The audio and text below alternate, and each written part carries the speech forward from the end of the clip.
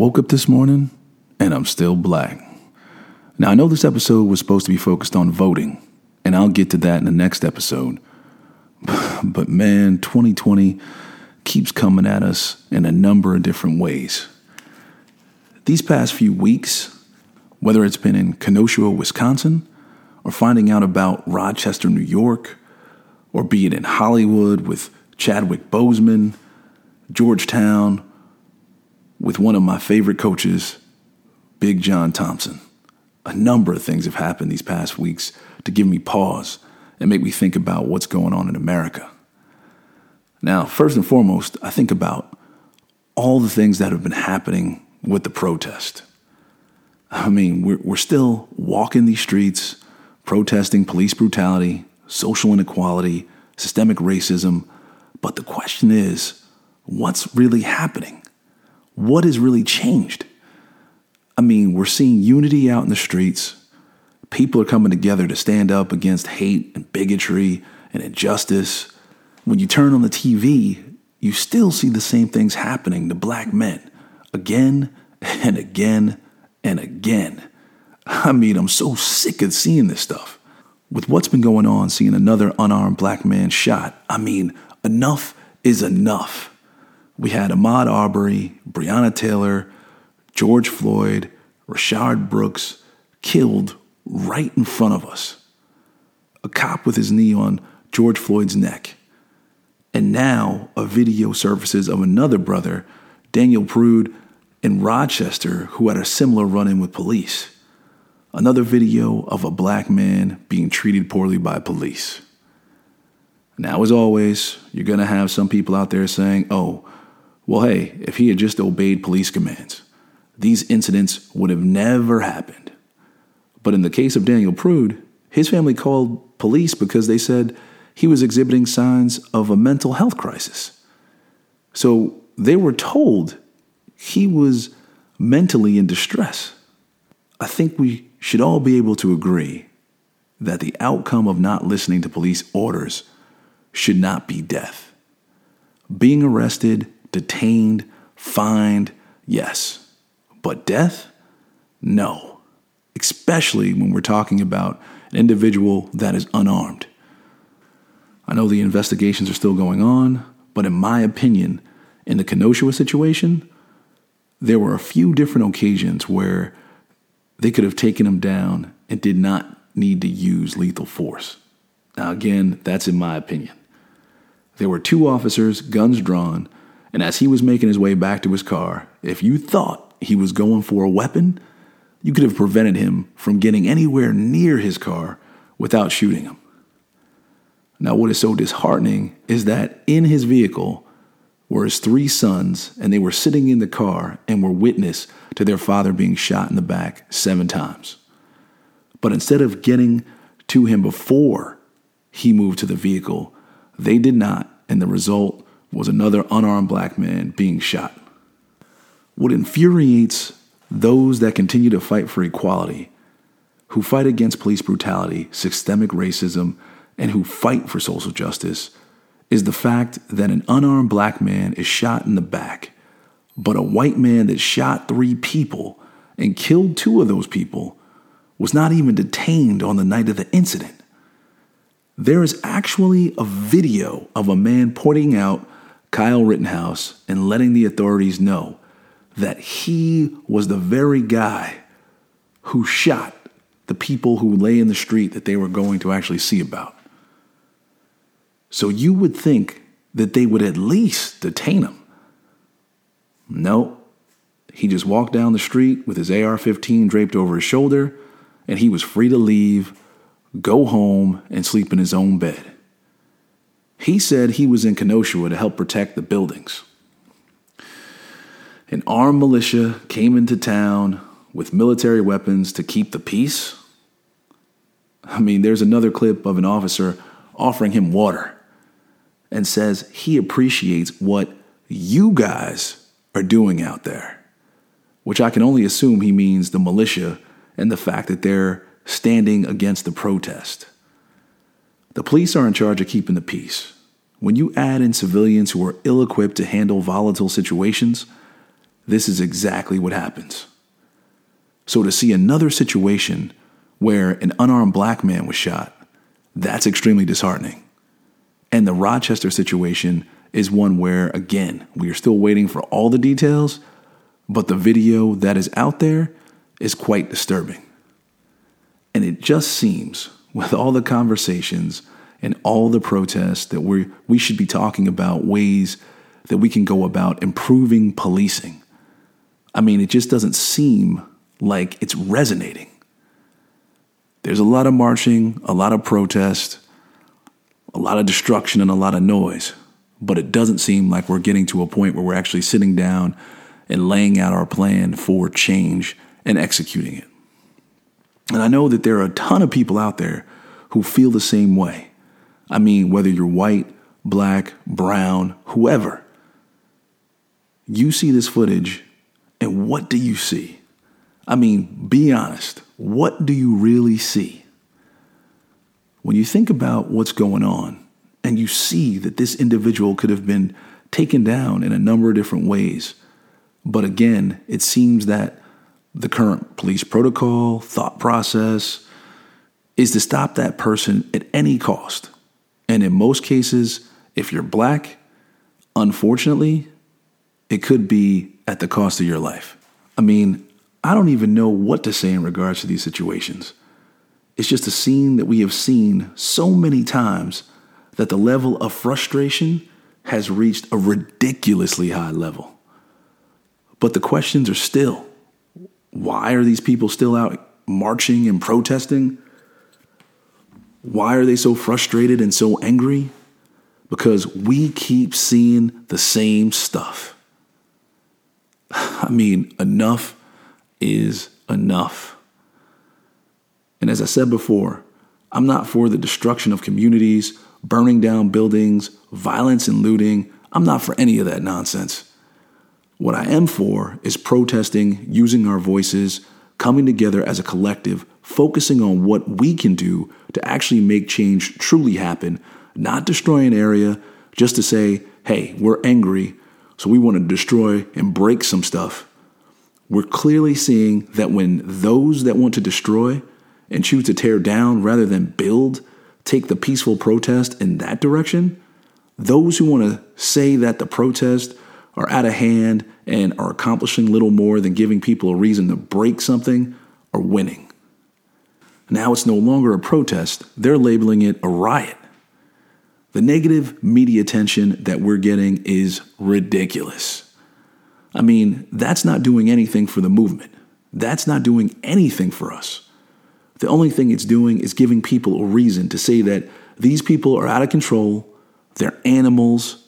Again, the same exact connotations and thoughts that they've used for years are all coming back to address the same situation of marching and protesting and trying to exact change. Man, I mean, we're on the verge of something great. I know this could be something huge, but we have got to think about how we keep this train on the tracks and how we work together in a positive manner.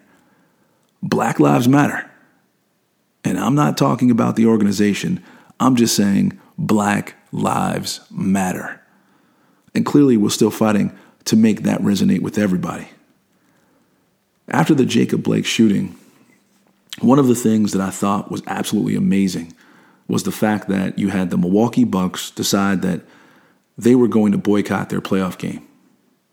And after it came out that they were going to take a stand, you had a number of other teams also decide that they were going to join in and add their voice to the cause and stand up alongside the Milwaukee Bucks in protest. We saw 9 NBA playoff games canceled, 6 WNBA games, 4 NHL playoff games, 11 Major League Baseball games, 5 Major League Soccer games, and 9 NFL practices. These athletes are standing together to make a change and say that enough is enough. They understand that they have an immense amount of power. Now just think about the NBA and the playoffs and all of the networks that paid to televise these games, and for them to stand up and say, for them being the players to stand up and say, we are not going to play, they made people stand up and take notice. And by sitting down and not playing, they took a stand. The NFL kicked off their season, and as they try to continue to work to do a better job of addressing social injustice issues that we continue to face, they played both the Star-Spangled Banner and what to some is considered the Black national anthem, Lift Every Voice. After the playing of both songs, the Chiefs and Texans joined together and locked arms in the middle of the field for a moment of unity. As they locked arms on the Jumbotron, they posted, "We support equality. We must end racism. We believe in justice for all. We must end police brutality. We choose unconditional love. We believe Black Lives Matter. And it takes all of us." While this was an amazing show of unity, I will say I hoped that people would cheer. But in reality, I wasn't surprised that some booed.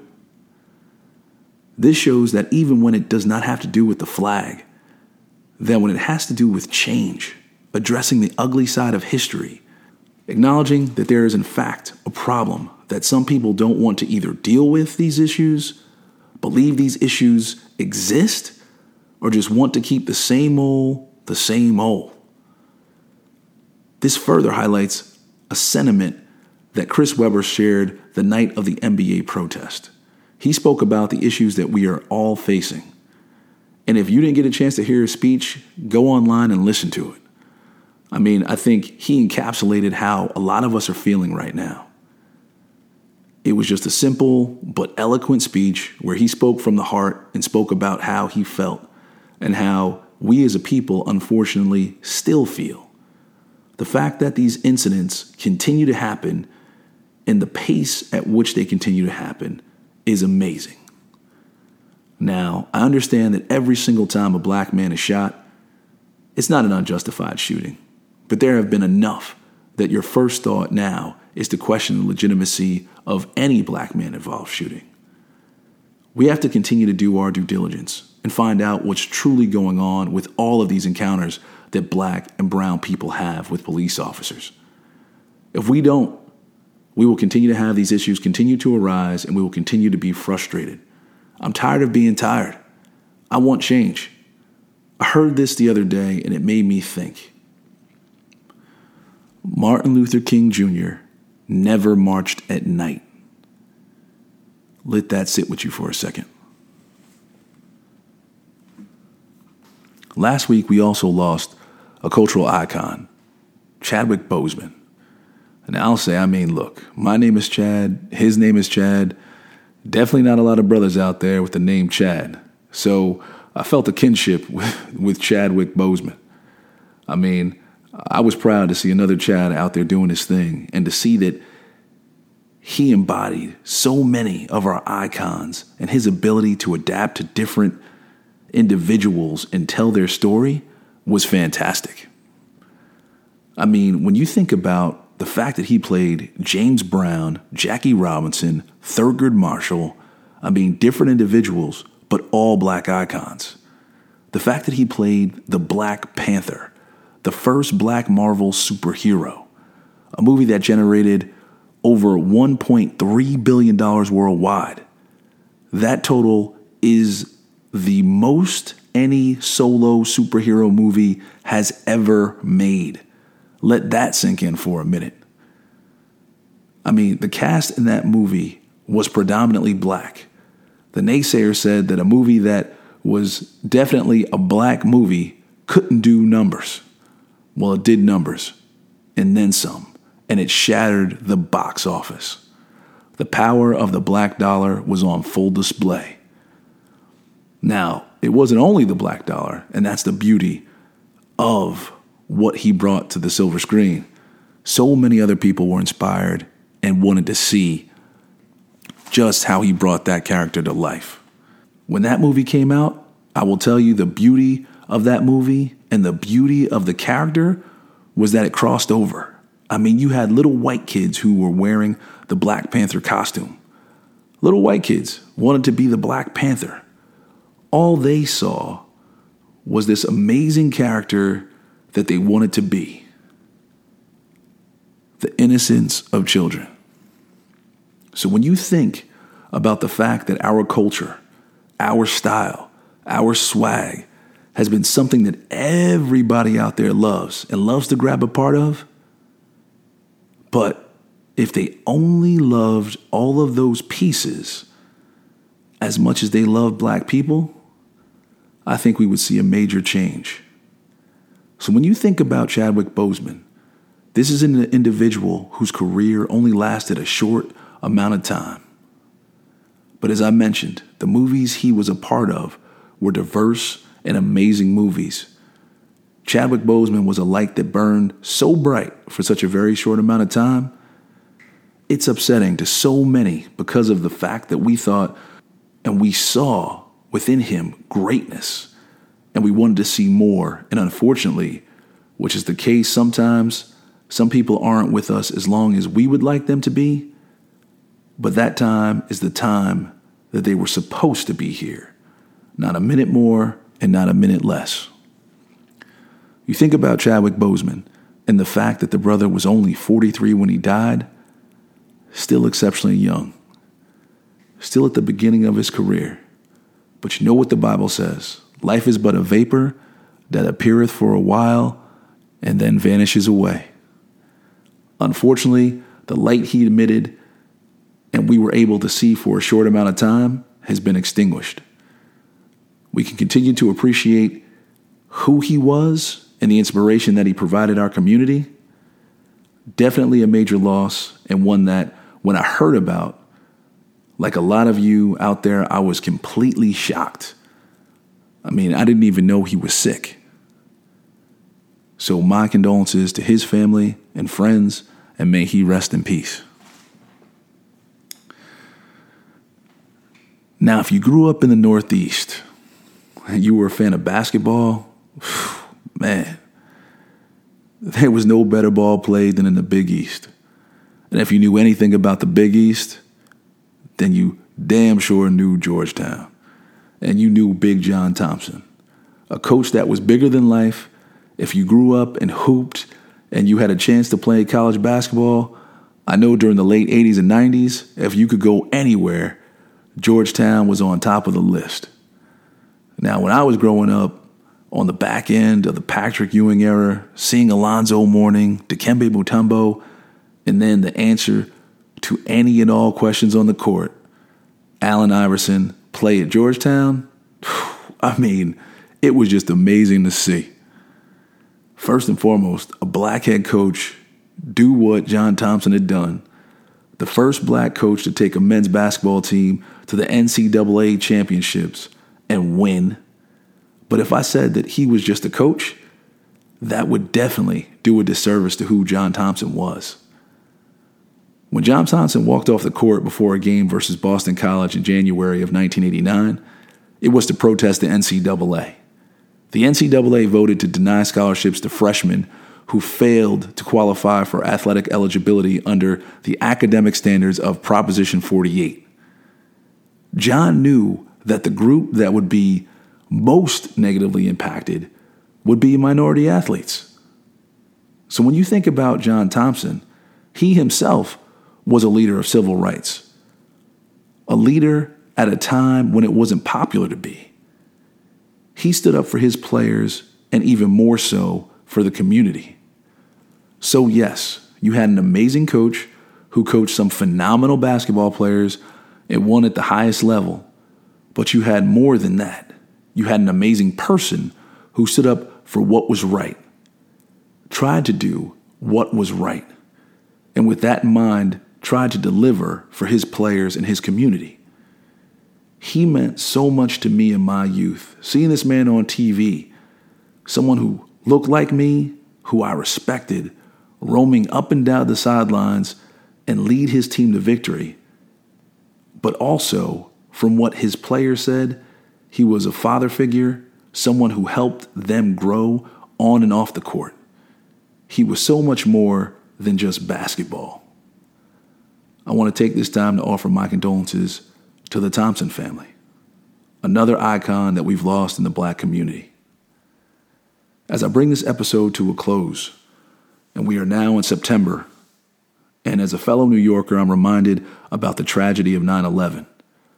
I want to offer my condolences to all those families that are still dealing with the pain of that loss. We will never forget.